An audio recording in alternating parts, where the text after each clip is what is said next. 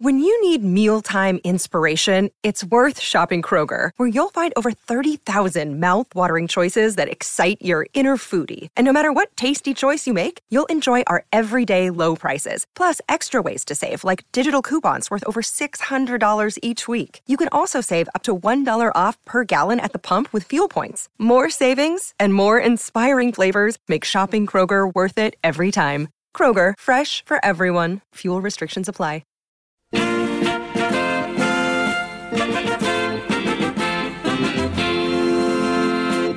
So, Craig, you're our British expat in residence. Tell us a little bit about how you view the royal family and your history with them.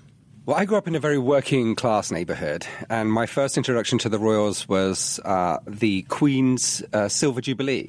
We had a fancy dress competition where I actually dressed up as a chimney sweep, and I came second place, annoyingly so, because I like to win. And then it was always televised events, so everything kind of became an event around a royal event, I guess. So, for example, when Prince Charles and Diana got married, we were camping in Wales in a massive field with cows and cow dung everywhere, and we had one of those little portable televisions with the rabbit ears, and everything was fuzzy and... And then, later on when I came to the States, we tried to carry that tradition. I run a group called Brits in LA. So we put on royal events for them. So we did a wetting of the baby's head for when little I forgot his name. George. So we did a big party for that where everybody, obviously a lot of alcohol was involved. And we did guess the weight of the baby, and it was a lot of fun. And then when Wills and Kate got married, we did a slumber party where everybody came dressed in pajamas and crowns and tiaras, and we did that at the Cat and Fiddle in Hollywood. And then this year, obviously for this big wedding, we're going to do sort of like a tea party for everybody and a Mad Hatter's party. So everybody's going to come in fascinators and top hats and... Perfect. Yeah, in the middle of the night. That'll be fun. Obviously, America's very obsessed. Very. We can't get enough. So we sort of buy into that a little bit, and we kind of take pride that they sort of belong to us, if that makes sense. Ownership, pride of ownership. Yeah. But now you're coming into the fold, you know, with an American. We're merging together. What about you? How did you become such a royal aficionado? Well, like most Americans, we kind of have a little bit of a penchant for the royal family. But I grew up as a kid, and, like a lot of people as well, it was Princess Diana, she was just the most glamorous woman or person that had ever lived, and you see this person on television, and there was just this frenzy, there was this obsession with her, and I very quickly delved into that and knew everything about her life, was devastated when she passed away, inconsolable for days. So that was very much me, but it wasn't just even, the English royal family. I was obsessed. I started to become obsessed with all royals, and it got to this, I had an uncle who was named Larry Antoinette.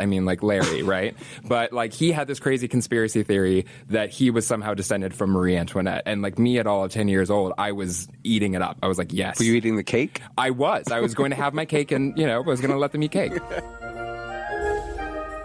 This is Spilling Royal Tea, a podcast that follows the piping hot engagement of Prince Harry and Meghan Markle, from the annals of British history to the wedding chapel at Windsor Castle.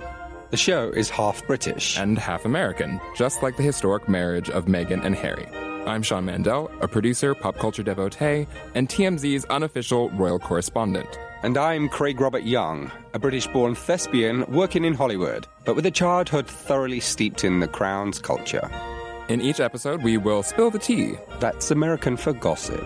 On the latest stories about Meghan and Harry. Tea will be served with some English history and cultural translations from across the pond that you can't go without. So, without further ado, let's spill the royal tea. Because we are very proper, or at least pretending while at tea, our show follows a proper British structure. Yes, we are preparing for these royal nuptials in the only way we know how, with something old, something new, something borrowed, and something blue. Which, as you might know, comes from an old 19th century English wedding rhyme. Yes, love it.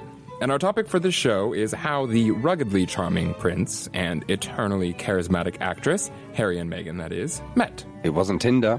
We'll compare their modern love story to past royal rendezvous. We'll have Jamie Samhan, deputy editor at Royal Central, on with us to spill the tea about how Harry and Meghan's former relationships went. And we'll leave you with our own sage advice about how to find your own Royal Highness. We'll get to something old in just a minute, but first, we have some tea to serve. Ooh, sounds interesting. The kettle is whistling and the tea is hot. Spill it, Sean. What's the latest gossip on Meghan and Harry? So, John Oliver was talking about the royal marriage that we're going to have, and he had some barbs to throw at the royal family. Oh, pray tell. Yeah, his advice was get out, basically. Run while you still can. So I expect next year, we'll have a royal-themed version of the movie Get Out, which should be fun. Parody. Yeah, maybe they'll make that a Pinewood. I don't know. So his quote was about the royal family: "They're an emotionally stunted group of fundamentally flawed people doing a very silly pseudo job. That's what she's marrying into. So I hope she likes it. It's going to be weird for her." It is going to be strange. Sort of like, do you remember Katie Holmes and the Tom Cruise thing, and how she was sort of trapped in there and she wanted to get out? Right. Maybe it's the same sort of thing. And Diana, when she talked about it in her book, the autobiography, where she felt like she was trapped in this world and she couldn't be herself. Right. So I think that's something that Meghan has to probably worry about or be concerned about. Is she able to be authentic within this royal family? I think that she will. I mean, do you think that the pressure will be different, though, for, Meghan versus, like, a Diana? Because obviously she's not, going to be a future Queen of England, She's marrying the spare, as it were. Yeah. It is interesting. There's something that came out today that I read about protocol and how she, the curtsying. So she will have to curtsy to, like, Princess Anne and Beatrice. And Eugenie. And Eugenie, yeah. So whereas before, this is a new rule that came in, whereas before they would have to bow to her. Oh, really? So this is a change? This is a change, yeah. Something new. Interesting. She's definitely going to have to be briefed on everything that she has to do in terms of behavior. Right. No, and we did some reporting back a few months ago about that Prince Harry is basically, we're being told, is the person who's kind of her etiquette coach. So he's very hands-on. That'd be quite fun, wouldn't it? I mean, because, he's sort of like the cheeky chappy. Right, I was going to say, family. I'm like, how much do we trust him to... And I wonder how many of the rules he's going to break and just say, oh, don't worry about that, forget about it. It's all show, smoke and mirrors. Right, I think that the rules interpreted through Harry's lens might be a bit different than the rest of the royal family might think of them. And the royals have been pretty good at adapting to modern society as well, bending the rules and changing them as they go along. So, but you don't think she should get out? No, I want to see this unfold. Right? I really hope that they last and that it kind of runs the gamut of and bucks the system. I'm really kind of excited to see that. I want to see season 11 of The Crown. I mean, for nothing else, It's going to be great. Exactly. So it's very interesting. It is. So we do have some updates on the royal wedding. Harry and Meghan, after they get married, they're going to go on a little trot in a carriage to see their spectators. And I guess Meghan's, at that point, they'll be her subjects or part of, her adoring masses. And so they're going to be riding in this carriage, leaving the chapel, St. George's Chapel, where they're getting married. They're going to do a processional route and then go back to the castle. Just interrupt there quickly. A route is a route in England. We're going to have a lot of this, pronunciation thing between us, I think. Right. So, well, yeah. And route versus route. Okay. Yeah. Wait, which one am I supposed to say? I don't even remember now. Well, if you're English, you'll say route. Route. Oh, no. No, I'm confused. No, we say route, you say route, right? Route. Yeah. Routing is a whole different thing in England. Right. It's like defeated or something, right? Oh, no. It's like when you're at Eton and, you get together with another boy and you might do something inappropriate. Oh, okay. That's called routing. Oh.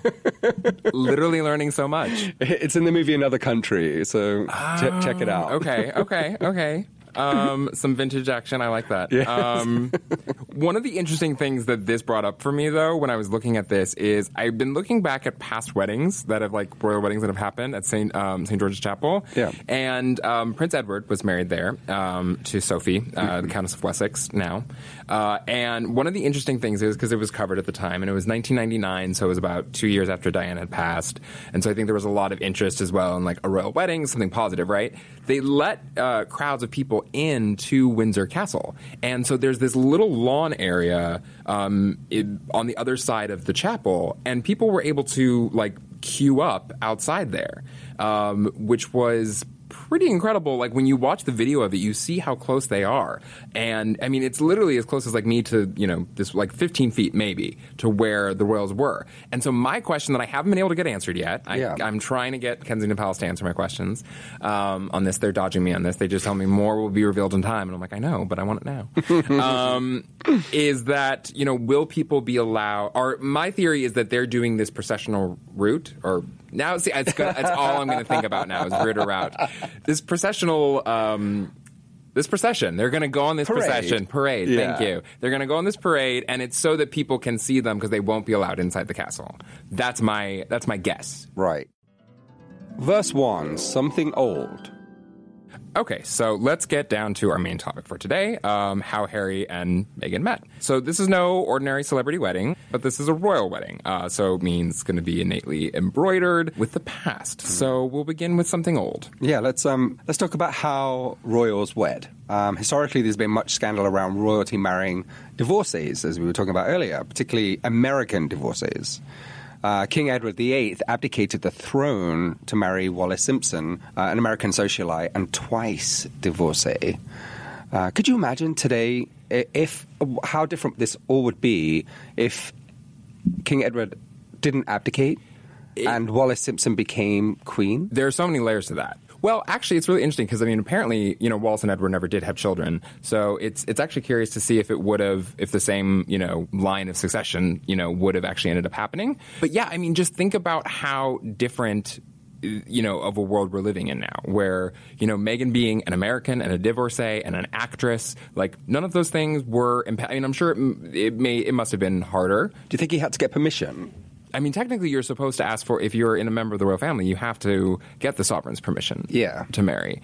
But I don't know. I think that we're living in such a different time. And I think that, like, Queen Elizabeth herself, too, has just witnessed, like, so much drama in the family over marriages. You know, so much turmoil and heartache and bad publicity over, you know, not allowing people to marry, whether it's, you know, her sister Margaret and Peter Townsend, Group Captain Townsend, and the scandal about that, and people, Charles and Diana, of course. And Diana. And Princess Anne as well. Yeah. You know, so there's been... And Andrew. I mean, there's been quite a lot of divorces now. A lot of divorces, and also just, like, a lot of, you know, royal heartache over, you know, who you can't marry. Charles marrying Camilla is the turning point, I think. Yeah. In terms of, like, royal marriage protocol changing. You know, in terms of, you know, I mean, it was a bit, I mean, we say it now, you know, like the Duchess of Cambridge, you know, Kate Middleton, as her being sort of this perfect picture perfect princess. You know, she never sets a foot wrong, is always on top of everything. But, you know, there were awful people who were saying things about her, you know, being a commoner, you know, back when she was dating Will, and how it was inappropriate, you know, for her to be dating Prince William and marrying Prince William to become the future Queen of England, you know. So it's crazy to think about how even like that, you know, the English rose, you know, not that many years ago was also considered somewhat of a scandalous, you know, and you think relationship. about, I think Diana was really a pivotal part of that change too, you know, because obviously, you know, she was on the front cover of Vogue, you know, probably one of the first royals to be on the front cover of Vogue. Yeah. And, you know, she was out with socialites dancing with John Travolta, and she was very much a part of, you know, Hollywood royalty in a way as well. She was, she integrated the idea of, like, royalty as in just another facet of celebrity, right? Like, as, like, a person who's famous for being royal in the way that a person is famous for being an actor, or the person is famous for being, you know, a Kardashian or a designer or whatever it is. You know, like, she very much, I think, integrated those and used it to her advantage. But I think that she sort of instilled that in her boys too, you know, like, to not necessarily buck the system, but be a part of that change. which I think that we're seeing, and, I think that Prince William has a great sense of humor, and whenever we see him, he seems, quite mischievous and cheeky, and, obviously has a lot of love for Kate. But they are sort of, they're closer in line to the throne. So I think they're behaving a little bit better than... And Harry, as we said, is the spare. So he can afford to have a little bit more fun. Right. And, all eyes are... And probably thinks that, not all the pressure is on him. However, I think that the press are turning more towards this relationship and this wedding more than Wills and Kate. Well, I definitely think so. I mean, I think that, there's... Because obviously they're the news item right now. But I think the interesting question will be seeing how they occupy this role after they're married, right? I think that'll be really interesting. Because we know how William and Kate, exist in the royal family. They're the sort of standard bearers, continuing on the tradition of, like, he very much behaves like a future heir to the throne, Yeah. So it'll be interesting to see, how much mischief, if any, Harry and Meghan get up to. Prince Harry even said in a recent interview, he was talking about something his mother, Diana, said to him. He said, you can be as naughty as you like, just don't get caught. Verse 2, something new. Okay, so we know how royals get hitched in the past. Now we're going to turn to how Harry met Meghan. And we're really interested in how a modern royal or actress like Meghan dates. I mean, do they have it harder or easier than the rest of us plebs? I think it's got to be harder, right? It's got to be. I mean... Because you have so much, I feel like your guard has got to be up so much more when you're a celebrity or when you're a member of the royal family, because you're always wondering, is someone seeing you for you? Can you trust this person? Can you really be vulnerable with them? Which is like hard enough as just a normal person, I feel like. I mean, and I guess that's why they sort of relate, because celebrity is sort of the same thing, like if you're dating as a celebrity, how do you know a guy or a girl is into you because of yourself or because of the image that you portray or the character that you might play on television or in a movie? So yeah, I think that perhaps that's what bonds them in a way.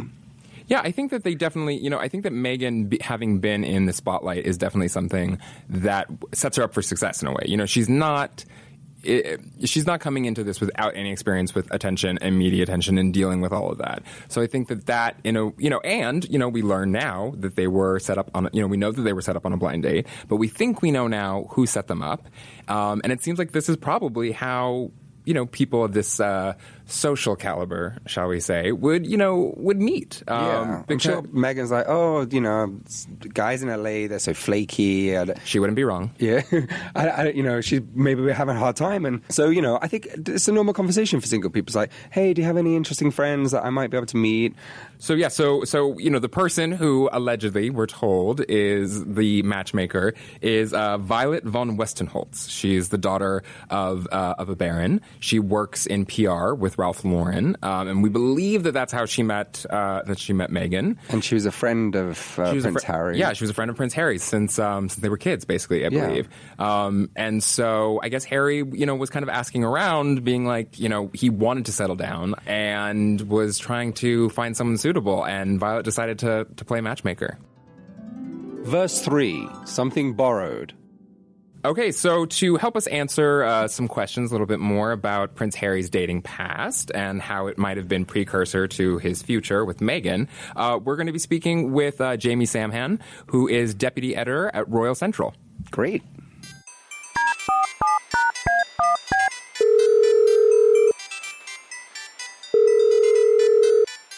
Jamie, welcome to Spilling Royal Tea. Welcome. Thank you. So we're talking a little bit about Prince Harry's dating past, how it might have been prologue to his future with Meghan, and wanted to, you're a royal expert as well, wanted to get a little bit information that you might have about, what his dating life was like before Meghan. Absolutely. So his first kind of serious, very long-time love was with Chelsea Davy, and she was from Zimbabwe. They were together for 7 years, on and off. Many people thought that she could be the one for a long time, but she really struggled with being in the media spotlight. She grew up with a pet hyena, so quite a difference to anything, to do with the royal family. Wow. From there, then they broke up in 2011, and in 2012 he started dating Cressida Bonas. And she's very considered much an it girl. Princess Eugenie and Beatrice introduced them. They ran in a lot of the same circles. Oh, but interesting. once again, she had a hard time with the spotlight that the media brings. She had a dance degree. She wanted to pursue a career in modeling and acting, and she couldn't do that being a royal girlfriend. So ultimately, they only lasted 2 years, and they ended up splitting, and she is now pursuing that career in acting. Is there a common thread between, the characteristics or the qualities that Cressida and Chelsea and now Meghan have? What do you think? Is it their personality? What do you, or is Meghan really, divergent in terms of the overall type of woman that Harry, dated? I think Meghan's definitely more of a woman. I mean, Harry was very much younger when he dated Chelsea and then Cressida. So they were also younger as well. Meghan has had her career. She's gone out, gone and been successful for herself. And she's okay now taking a step back from that acting career and working on another passion in her life, where the other girls still wanted to be able to go and create something for their own. So I think Meghan is definitely more of a woman, and she's confident in herself. She's used to the media attention as being an actress. So she has that confidence that I think Harry needed in someone. I mean, Meghan also, she's been married and divorced, and she's had some, she's also dated a high-profile celebrity chef, and her first husband, was a Hollywood producer, so she's, used to some higher caliber, high-profile relationships. What do you think Meghan's past, how do you think that will inform, her, or informed her relationship with Harry and, what she wanted? Well, definitely being married before, she kind of knows what that's like and the sacrifices that you do have to make. Unfortunately, that marriage did not last because they couldn't come to a common ground. Meghan was in Toronto, Trevor was in LA, and having that long-distance relationship, they just couldn't make it work. But Meghan, when she first started dating Harry, I think they said they made sure that they saw each other at least every 2 weeks. So I think she learned mistakes from her past and realized that you need to be present, you need to be there for that relationship to work. She's racking up the air miles there. Right. No longer. Yeah, I was going to say, not something she's going to have to worry about, or keeping track of her frequent flyer miles, that's for sure. Jamie, what do you think about them makes, because I think when you look at them together, whether it's in an interview or they're, working a rope line, saying, hello to the crowds, they do have such chemistry together. And it's not just a romantic chemistry. They just seem to fit really, really well. My monarchist, royalist sides are showing. But I'm just curious, what do you think about, from, all your observations on it? What do you think about them makes them such an excellent match? I definitely think in the beginning, the first things they probably bonded over was their love for charity work. They both worked with very similar charities. Meghan went on a USO tour before. Harry has a big passion for veterans. They both worked with different charities in Africa. So I think that is what originally connected them. But then they just have that same kind of laid-back, silly characteristics, and they probably feed off each other, and they just make each other feel relaxed. Absolutely. I mean, it is a lot of pressure, even though some of the events probably look a little bit, super choreographed. But I mean, even Meghan has already shown that the other day. She was at, what was it, the Endeavor? Was it the Endeavor Awards? Or yes, with the envelope. Yeah, it was so great. So she, presenting these awards, and she was with, I believe it was a military service member, a veteran. Is that right, Jamie? Yes. Yeah, and so, he got sort of lost in his notes and was fumbling over it. And I think there are a lot of people, even pros, who are stepping into this new role and would fumble over themselves and would freak out or panic, not what to do. She was silly about it, but in a perfectly composed way, and just played it off so naturally and helped him, figure out where they were, and they moved on. So with Meghan, do you think that she's going to be able to remain authentic, or do you think that she's going to have to, step in line? What are some of the things that you think that she's going to have to get up to speed on? Well, I do think there are some things that she is going to have to get used to. I mean, she had to delete all her social media accounts that she was so active on. Now, the British royals are one of the only ones that don't have social media accounts of their own. That's what people love about the European royals so much. So I was really hoping that Meghan was going to be able to keep that and bring that little personal touch and bring people into her life as a royal. But then I think other ways, Harry and her are so modern, and the royal family does need to change and adapt to stay current with the times. I think she's going to actually really help that. Yeah. Wonderful. Well, Jamie, thank you so much for letting us borrow your expertise for this. Absolutely. Thank you for being with us, My pleasure. Jamie. No problem. Bye. Bye. Again, that was Jamie Samhan, deputy editor at Royal Central. Verse 4, something blue. The phrase something blue actually comes from back in ye olde day. The whiter, paler you were, the more you could see your veins, which would show as blue. And so the assumption was that, your blood was actually blue because the higher classes of people would not typically be in the sun. They would be indoors. Having a tan used to be a bad thing, used to be considered a sign of being common. And so I think George Michael changed that in Wham, Club Tropicana. He was the big influencer on that level. That was the turning point, officially in the history books.